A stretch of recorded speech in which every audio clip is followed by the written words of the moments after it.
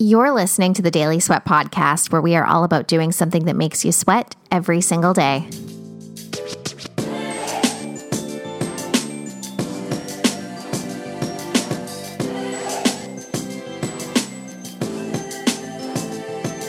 What is up, my friends? Welcome back to another episode of the Daily Sweat Podcast. As always, I am super stoked that you're here, and I am also stoked to be here. I'm really pumped for my interview today. I had on an amazing guest, and I really just loved our conversation. I felt like we jived super well, and I think I said this in the podcast interview, but there was a moment where I was like, am I talking to myself?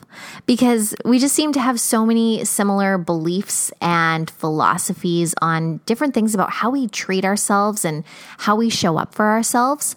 So, if you've ever vibed with any of the kind of like self-compassion stuff that I talk about, or you like the things that I talk about when it comes to how we treat ourselves, you are absolutely going to love Vanessa. So I want to dive right into the interview today.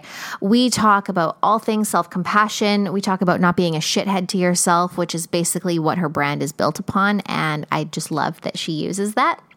So before we dive into the interview, let me give you a quick rundown on who Vanessa is. So Vanessa Vella is a mind-body coach and main chick at Vanessa Vella Coaching. She helps people learn to stop being shitheads to themselves by getting out of their heads and into their bodies so they can achieve their dreams with hella ease and joy. Vanessa helps her clients develop the body awareness and self-knowledge they need to discover what works for them so that they can make her redundant and keep on coaching themselves in perpetuity. So without further ado, let's dive into the interview with Vanessa. All right. Well, welcome to the Daily Sweat Podcast today, Vanessa. I'm super stoked to have you here with us. Thanks for having me. My pleasure. So before we dive into the meat of our conversation, I have a question that I love to ask everybody who comes on the show. And I would love to start by learning what you are most excited about in life right now.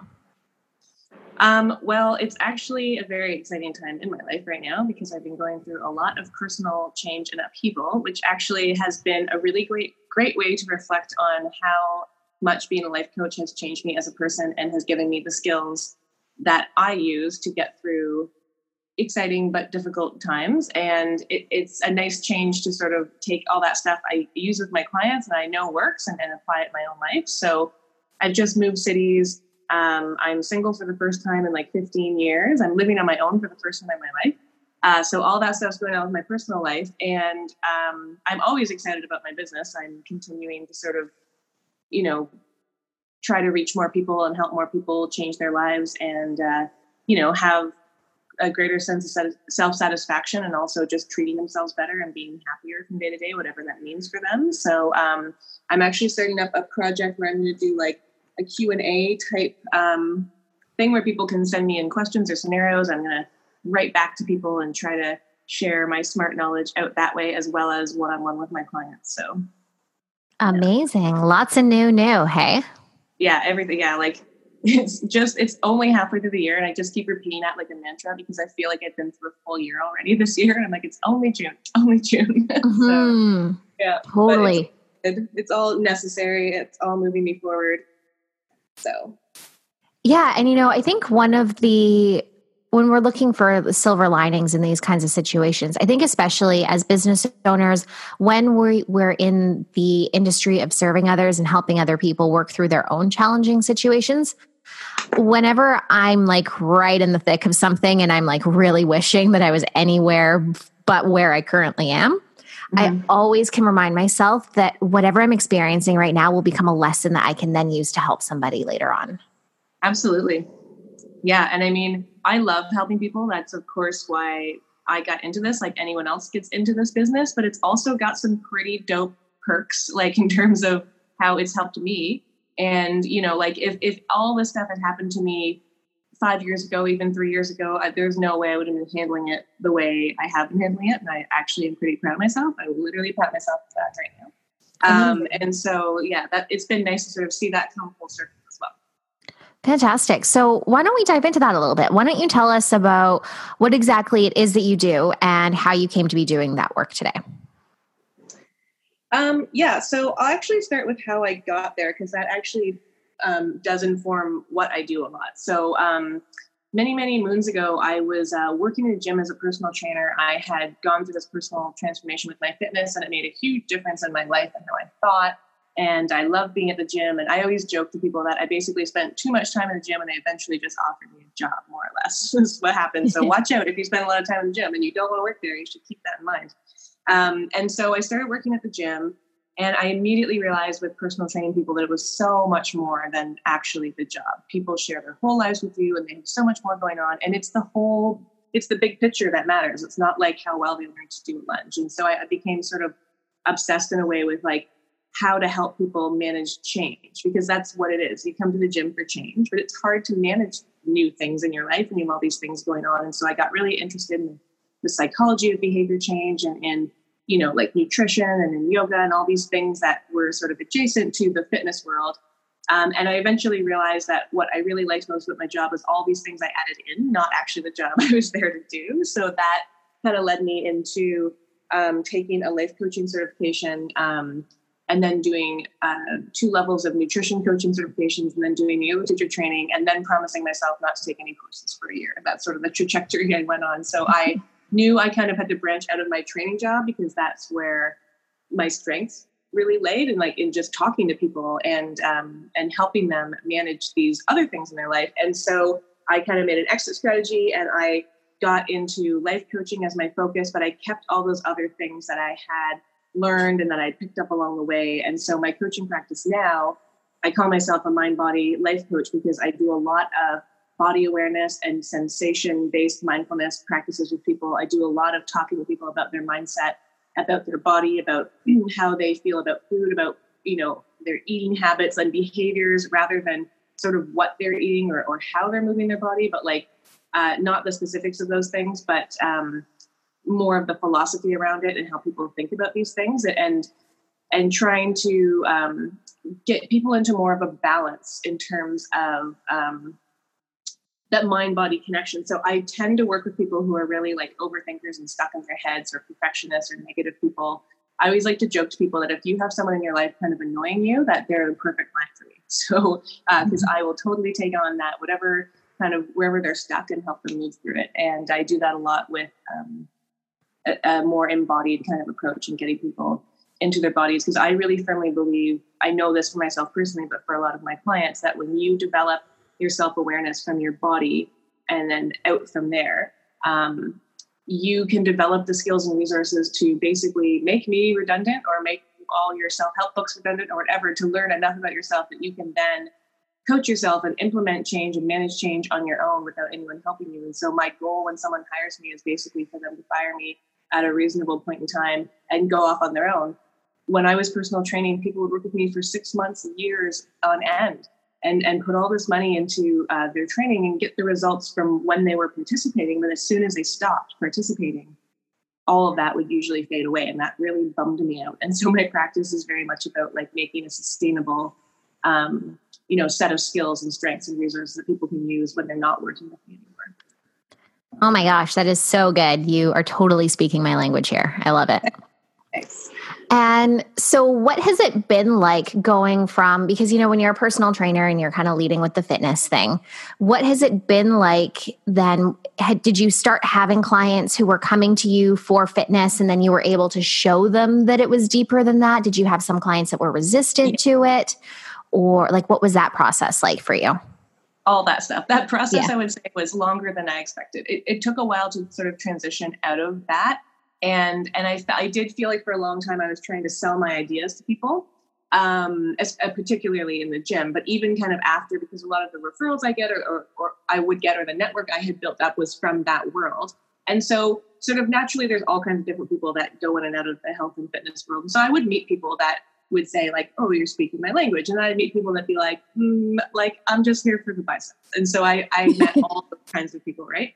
And so, it took a while to transition. And I think the big lesson in that for me as a business person was to think about, the sales process should be, you get someone who's interested in what you're putting down and what you're offering. And then the sales part is just sealing the deal.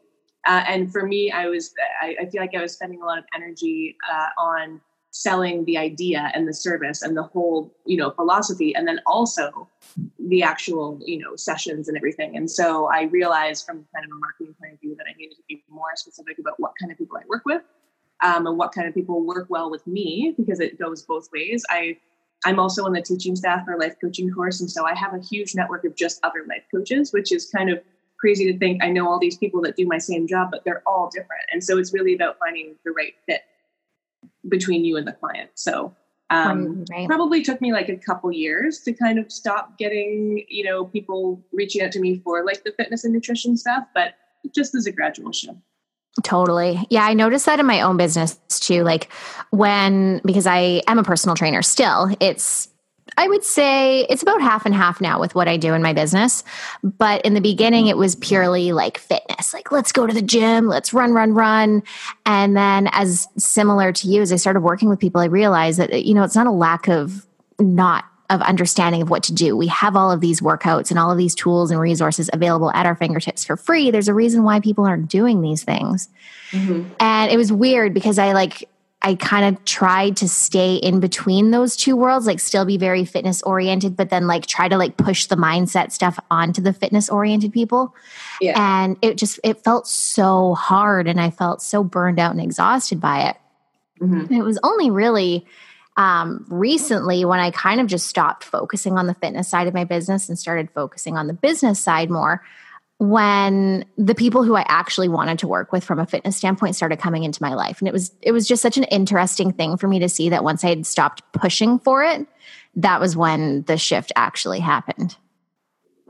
Yeah. And you know what? Everyone's in their own time, right? And so, I mean, I can think back to, I'm a yoga teacher now, and I remember going to work with a person and being like, this is the stupidest thing I've ever done. And so I got through that whole trajectory over whatever period of time, right? But if someone had come to me within that first year and said, do you want to train as a yoga teacher? I would have said, I will never do that. It just, everyone needs to sort of be receptive. And I think one of the good things about being a coach is now I have a much better ability to gauge someone's interest in something. And so even when I still had my training job, I would sort of, float an idea. And if the person had like a glazed over look, I wouldn't push it. And if they were like, oh, that's interesting, tell me more, I would. But yeah, it's not a sustainable kind of model to be trying to bring people into like what you're putting down. At the end of the day, you need to find people who are like at least marginally interested in what you're putting down and talk to them. Exactly. Yeah. And so when I was looking on your website, I absolutely loved it. And when you sent me the initial email about not being a shithead to yourself, I laughed out loud. Yeah. And I would love to know where this idea came from. Like, is this a philosophy that you have always had, or is this something that's kind of developed over time with the work that you do with your clients? Yeah, I think it definitely developed from real life experience, but I definitely didn't articulate it like that for a long time. I would always just say to myself and other people, I wish people would just be better to themselves. I just, wish people would be nicer to themselves. And then I actually was working with a business coach who was, we were going through an exercise and getting really clear on my message and really plain language. And sort of tapping into that point of frustration that people usually enter into a business like this. So it's like, I really want to help people fix X because it really bothers me that this is a problem in the world, right? And so I ended up saying something like, I just wish people would not be so shitty to themselves. And she was like, that's what you should say. And it took me a long time before I kind of like got up the courage to put swears on my business cards, for example, or on my website, because I didn't want to offend people. But then the more I thought about it, I thought, you know what? I love to crack jokes. I swear on occasion. And I want clients that are just going to like be open and let it out, even if they're like, F this and F that for the whole session. Like, I love that kind of authenticity. And so I thought, okay, well, this is a great way of throwing down the gauntlet and seeing who's picking up what I'm putting down. And I love handing out my business cards because everyone giggles at them. And I just think it's really fun. Like, I don't know that has directly translated to me getting all the clients, like having a funny business card, but it is kind of funny, like a good conversation starter. And I think the reason people giggle is because we can all think of at least one incident where we're a shithead to ourselves, but like we can also think of either ourselves or someone we know in our lives who's like a classic example of self-directed shitheadery, like in everything we do, like the self-sacrificing person who like never puts themselves first and all that kind of stuff. And I really believe you can turn that around. And the first step is to, admit that you're being a shithead to yourself. And so hopefully when people read that, they reflect, they ask themselves that question, right? And if the answer is like, oh my God, I am, a total shithead to myself, that they, then book an appointment with me would be the ideal outcome. But, so I can help them like unravel that knot. I love it. And so let's dive into that a little bit more. Like why does being a shithead to yourself not work? Why can't we just beat ourselves up into accomplishing all of the things that we want to cross off of our lists? Yeah. So this is actually part of the idea that makes it sometimes a hard sell for people, because really being a shithead to yourself does work. It just requires a lot of work to make it work. And I always tell people I'm an inherently lazy person, and people often don't believe me because I get a lot done and I'm very busy, but I love efficiency. I don't like to waste my time. And what I've learned in my personal life and seeing this, my clients go through this too, is like, anything you decide to do in life, you put energy into. Doing it in a hard-ass, negative, being a shithead to yourself way actually requires more energy.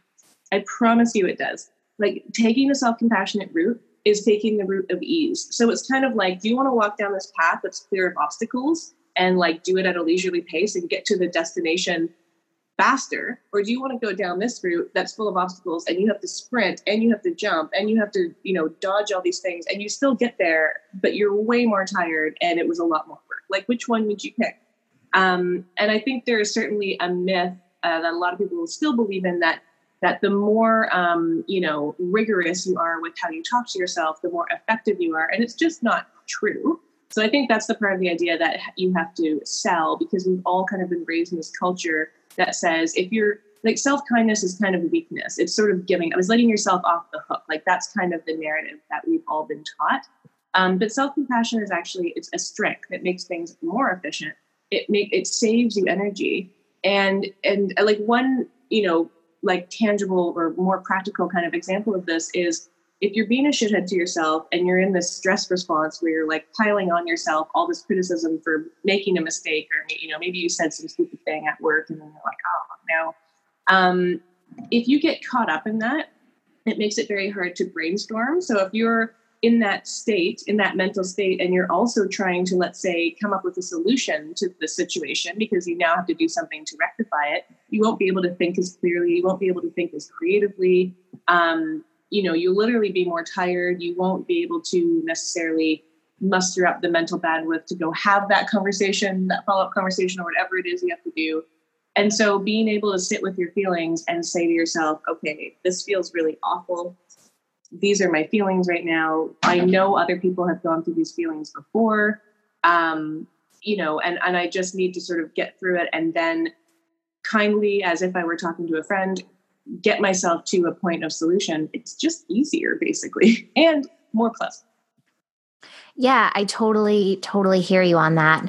What would you say to somebody, if we have someone who's listening and is really hesitant to start being a little bit more compassionate to themselves or a little bit more gentle on themselves because they're worried about like letting themselves off the hook? Like they'll just let everything fall apart if they introduce even a little bit of self-compassion. Sorry, my cat has decided to meow during this podcast interview. Oh, that's okay. Come here, buddy. Okay, he's going to sit on my lap. It'll be fine. Cool. Animal friends. I like it. So I think I really am a big fan of like experimentation and gamifying things because, for clients, it kind of like takes the pressure off. So you do something like, okay, I would say to them, if you really firmly believe that this isn't going to work, nothing, I could talk for the rest of your session, but nothing I'm going to say is probably going to convince you, because what you need is real life experience and exposure to this idea. So right now, like whenever you have a belief, your mind is filtering information to get evidence to support that belief. So even something simple, like if you think, oh my God, every time I'm out driving, I hit every red light. What will happen is when you hit red lights, you'll pay more attention to that. So you won't even notice when you're not hitting the red lights, when you get the green or the yellow. Or you won't notice it as much. You might notice the green light and say, oh, once in my life, I hit the green light. Never happen again. You know what I mean? So one easy strategy to use is to play a little game with yourself where you look for evidence that contradicts your belief just to see if it's out there. So the way I usually float this to a client is I would say, if you're right, you won't find a lot of evidence against your belief. So go out and see if you can. So go out and try letting yourself off the hook and see what happens. Say nice things to yourself instead of saying mean things to yourself. Or when you catch yourself saying critical things to yourself, think of something positive or that you're grateful about yourself. So try the opposite and then see what happens. And if everything goes to shit because you've made these changes, then come back and convince me that this isn't a good idea. Like, that's a good way to start, is just to go out and try to look at the world in a different way. You could also do this with other people. You could say, let me look at the people in my life. Are the people who are really hard on themselves truly accomplishing more in life, for example, or getting more done or whatever, more efficient than the people who aren't? Let me go out and do some quote unquote market research and maybe talk to other people about this. Like, what do you think? What do you think? Because what we do is we have these ideas and beliefs that go unexamined and they just rattle around in our own heads. And as soon as you start to sort of let them out, it can be really surprising the, information that can come your way. So I would just encourage people to, like, low pressure, no pressure, kind of go and explore the other side of their beliefs in that way. I love it. Have you ever had anyone come back to you and be like, my life became terrible because I started being nicer to myself? Not that I can recall. I feel like maybe I would have filtered that information out. No, I'm just joking. No, I don't think that's ever happened. It certainly is a process. You know what I mean? But I mean, like, I remember this one time I was going back and forth between Toronto and the place I was living. And I had my keys to get into the place I was staying. And I view myself as a very responsible person. And I was actually kind of patting myself in the back about how efficient I was getting about going back and forth with my packing and everything like this. I'm so good at getting everything together. And then in that moment, I realized I forgot my keys. And the very first thing I did was, that is so stupid, Vanessa. Like, how could you do something like that? The person isn't home. It's late at night. This is where you're staying. You're only laying in the keys. And like, what kind of a person? And I just started down this kind of like, I'm so stupid path. And I actually caught, and this is after like quite a long time of me trying to sort of make this shift in my life. And without having to work hard at it, I remember my brain going, wait, no, this isn't the way. This isn't what we do anymore. Like, this kind of realization. And I was like, all right, everyone forgets stuff sometimes. It doesn't mean you're an irresponsible person or that you're a stupid person. You did a stupid thing, because I was like, that was a stupid thing. And it is important to be realistic about the stuff. Like, it was stupid to forget my keys, but that doesn't reflect on me, as a person. And so then I thought, okay, the most important thing is like, what are you going to do about it? And so instead of getting all stressed out, I arrived and I sat down and I kind of calmly paid attention to my body. And I was like, I feel very, like having a lot of unpleasant feelings right now. I just felt them.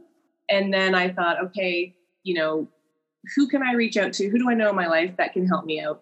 And thinking about the support system I had made me feel better. And then I eventually I problem solved the situation in like 10 minutes instead of like beating myself up forever and then taking so long to come up with a solution because I was in such a frazzled state over my own, obsession with punishing myself for the thing instead of like focusing on the solution. So, I mean, it does work. It does take a long time. Like, I can't sugarcoat the fact that, if you wake up tomorrow and say, today's the day I'm going to develop self-compassion, you probably will develop some, but it does take a while to sort of switch to having your mind organically think that way and not have to take yourself through this process of being like, no, wait, I don't like that anymore. Now I'm going to think about it like this. Okay, I kind of believe myself. Okay, I mostly believe myself. Like, that is sort of the process. And so I think it's really important for people to also know that you need repetition, you need patience, you need to have faith that it will work in the end, which is why it's good to talk to other people that are on board with whatever thing you're trying to do so that you can see that in real life, this actually does happen. Yeah, I think it's really important that you mention that, because I know a lot of people would say that it's really easy to say, oh, just be nice to yourself. Don't beat yourself up. But when push comes to shove in a moment, when we're in that reactive state, it's a lot easier said than done. So true. And it's also go ahead. Earlier in the process. So you also kind of teach yourself to, like that story I described happened in 5 minutes. It could have also happened an hour or two later, but then it's also kind of like more work. So you eventually sort of train yourself to get in on it earlier. And then that also makes it easier. Okay, cool.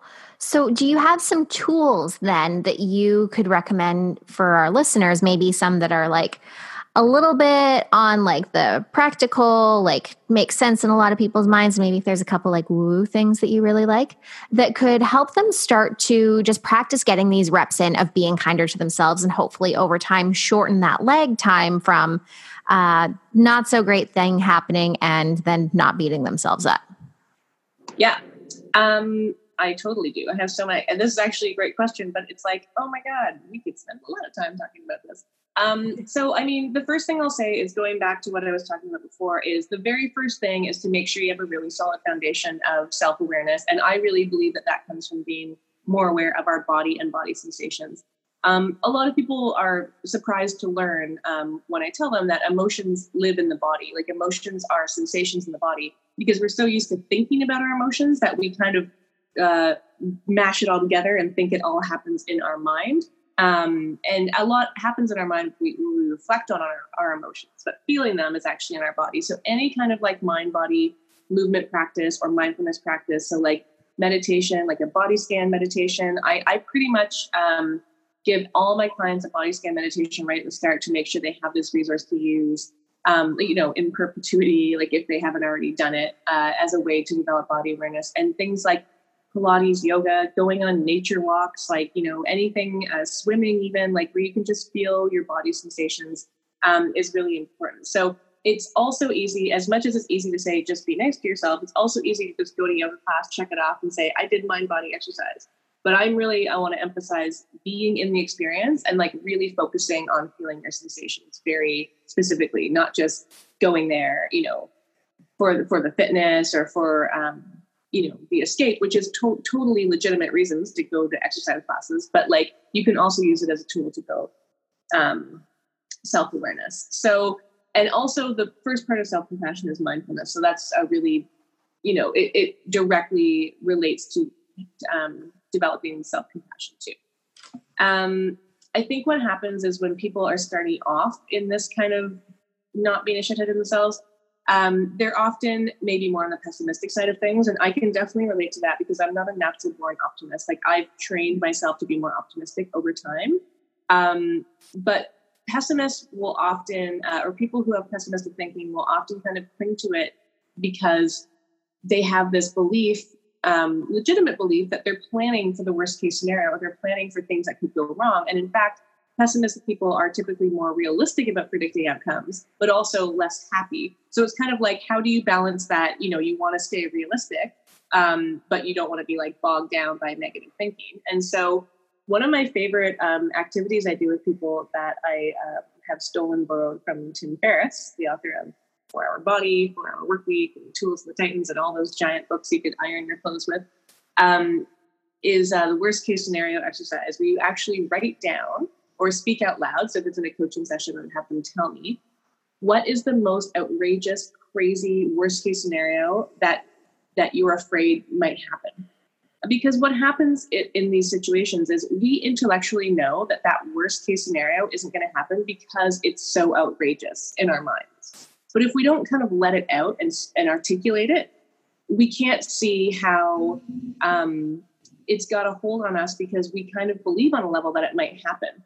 And so you write it down and you kind of write down like really, or speak out the craziest thing that can happen. But then after that, what you do is you say, all right, if that thing happened, if that insane thing happened, what would I do to work my way out of it?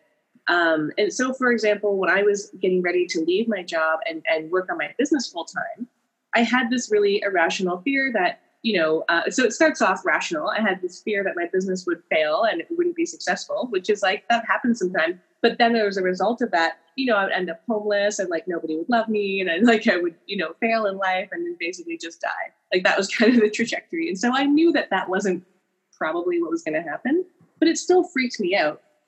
And so I remember when I wrote all this down, first of all, I went, okay, that's probably not going to happen.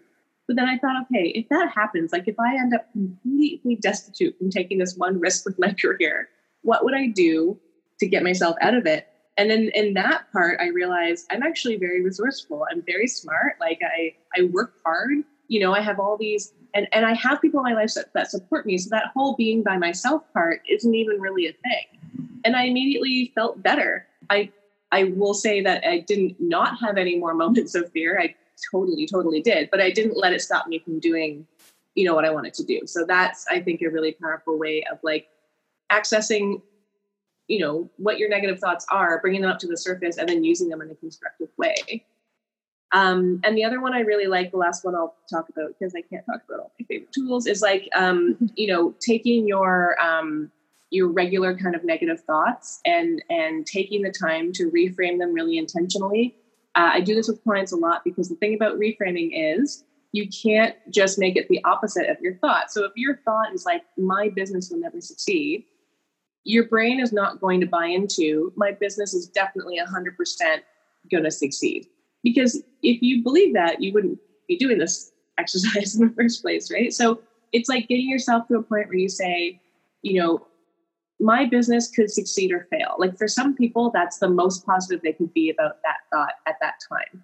So I really like getting people to a point where they can make their thinking more positive, but like still believe it and in stages, gradually bring themselves over to thinking more positively if it's about themselves or about a situation, whatever it is. It definitely is a process. And I think a lot of people just try to flip it and that definitely doesn't work. Yes. Oh my gosh. I feel like we're kind of the same person, just in like different parts of the world. Because those are exactly like, it's that last one, especially, from the whole affirmation standpoint. I love me a good affirmation, but it drives me insane in the personal development world, how we're told to just like write these things out over and over and over again and force ourselves to believe them. And I've had so many women come to me saying that like, I wrote, I love my body on my mirror and I stare at it and I repeat it over and over again, but it just feels so fake. Yeah. And I understand that we have to kind of, put ourselves in a space of a different reality outside of the one that we're currently in order to shift into a new reality. But there has to be that middle point. Yeah. It doesn't just absolutely happen. Yeah. And I think in general, what I've noticed in coaching and fitness and nutrition and all the things is that, people really buy into this myth that things have to be so big and so hard all the time. So people are like, I can't run at all. I'm going to run a 5K. I'm not being nice to myself at all. I'm going to be nice to myself all the time. Those outcome goals are not wrong, but there's so much that happens in the middle that's what you actually need a plan and strategy for, not like the first and the last point, right? Not that these things are really endpoints, but even just conceptualizing it that way, it's the middle part is most of the part. And people really flounder in how do I get from point A to point B? And navigate all of the ups and downs and sideways and circles and spins and everything that happens in between. And expecting that it will be easy at times, it will be hard at times, it will be fun at times, it will be not so fun at times. Like those are all the things that you experience. It's not just going to be a straight shot, to awesome land. Yeah. So essentially taking a good dose of self-compassion and not being a shithead to yourself and combining that with a little bit of expectation management and an acceptance of the in-between states. And we've got ourselves a recipe for a pretty awesome life, I think. Yeah. Yeah. Expectation management is very important. I have a turn of phrase where I say I had a little talk with myself, and that's usually when I'm doing expectation management work on myself. So for example, when I moved into my new apartment, I was going to power unpack and have it all set up before the weekend I had to work. And of course, after the first half day of cleaning, where I cleaned one corner of the apartment and not really unpacked anything, I was getting really frustrated. So I had a talk with myself where I was like, you need to change how you're thinking about this. And instantly I felt better. I went out for a walk, I came back, and then it was fine. And so that, even just that simple technique of being like, what you expect is not in line with what's happening, because that creates a lot of frustration in their brains. People hate being in that state of not being able to achieve a task or objective. Oh my gosh. Yes. Yes. Yes. So related to this topic, if we have someone who is super into this and they want to continue diving into this a little bit more with their own research, do you have any favorite resources, whether they're in the form of books or podcasts or blogs or anything like that? Yeah. So, I'm glad I had some time to think about this, because I read so much, and I was like, all right, we got to rein this in. And so I actually made a list of like people that I really like, because all these people have books. They also have podcasts. Usually they have other, like there's different channels. So I appreciate people have different learning styles, and sometimes they like to watch videos or hear audio or read or whatever. And so one of my favorite people in the whole world is Mark Manson. I actually just got to meet him at his book signing. He wrote The Subtle Art of Not Giving a Fuck, and the new one, Everything is Fucked, a book about hope. And I think that, he's very philosophical. So definitely for people who are like big introspective thinkers, which tend to be my people, which is why I wanted to talk about him. But I think that he offers a lot about like how to handle yourself. And I know that's not kind of the term he would use, but that's how I would describe it to people in terms of like a philosophy about living and getting the most out of life and why are we here? So if you're like really about those like big thinking questions, his new book especially, it really kind of like blew my mind. And I was already a fan of his, and the ending really like kind of shook me. I did not see that coming. So there's like, it's exciting, I think, in my opinion. And Tim Ferriss, who I already mentioned, what I like about him is he's such a big experimenter. If anyone's been following his work, his book, The 4-Hour Body, is basically him doing all these things to himself just to see what worked. And I really like that spirit of experimentation and just diving in and trying stuff. I think that's really important. And he's a great role model for like his career trajectory has been so random. Like if you read his bio, like I'm sure most of his life, he was like, what am I even doing right now? But like he's created this like very unique like world for himself, which I think is so admirable. And he's got tons of resources and good knowledge to offer. I think I'd be remiss if I didn't mention Kristen Neff and Brene Brown, who are like work together and separately. But Kristen Neff is the researcher that has brought self-compassion into the collective consciousness, and Brene Brown, very popular, of course, talking always about vulnerability, courage, authenticity. And they actually do have a project together that I forgot to look up the name of. But it goes hand in hand, because being self-compassion requires you to be vulnerable with yourself. And that, quite frankly, sucks at first if it doesn't come naturally to you. And so I think those ladies really work well together and go hand in hand. And Sharon Salzberg is one of my favorite mindfulness people. Her newest book called Real Love is all about mindfulness and self-love and self-compassion. It's a great resource for anyone wanting to get into mindfulness work, wanting to get into the body awareness, but with the perspective of loving yourself and going through the process and the journey, and not just the, making it happen on the mirror kind of part, like really getting into the stuff. And then my last one I'm going to mention is a book, and I think they have other stuff going on too, but the book Switch, How to Change and Change Is Hard by Dan and Chip Heath. It's got so many really practical strategies on how to just change shit. And that's really like what everyone's trying to do, whether it's fitness or mindset, like whatever, it all comes down to like, how do I change my very busy life to accommodate this new thing and then actually keep doing it, hopefully in perpetuity or for as long as I want. Like that's broadly what it all comes down to. And that book I use all the time in my personal practice. Amazing. Cool. I'll be sure to link up to the book in the show notes. And then for our listeners, what I'll do is I'll just put the names of the individuals that you mentioned, just so that you can go and check them out on YouTube or look them up on podcasts or books or anything like that. Great.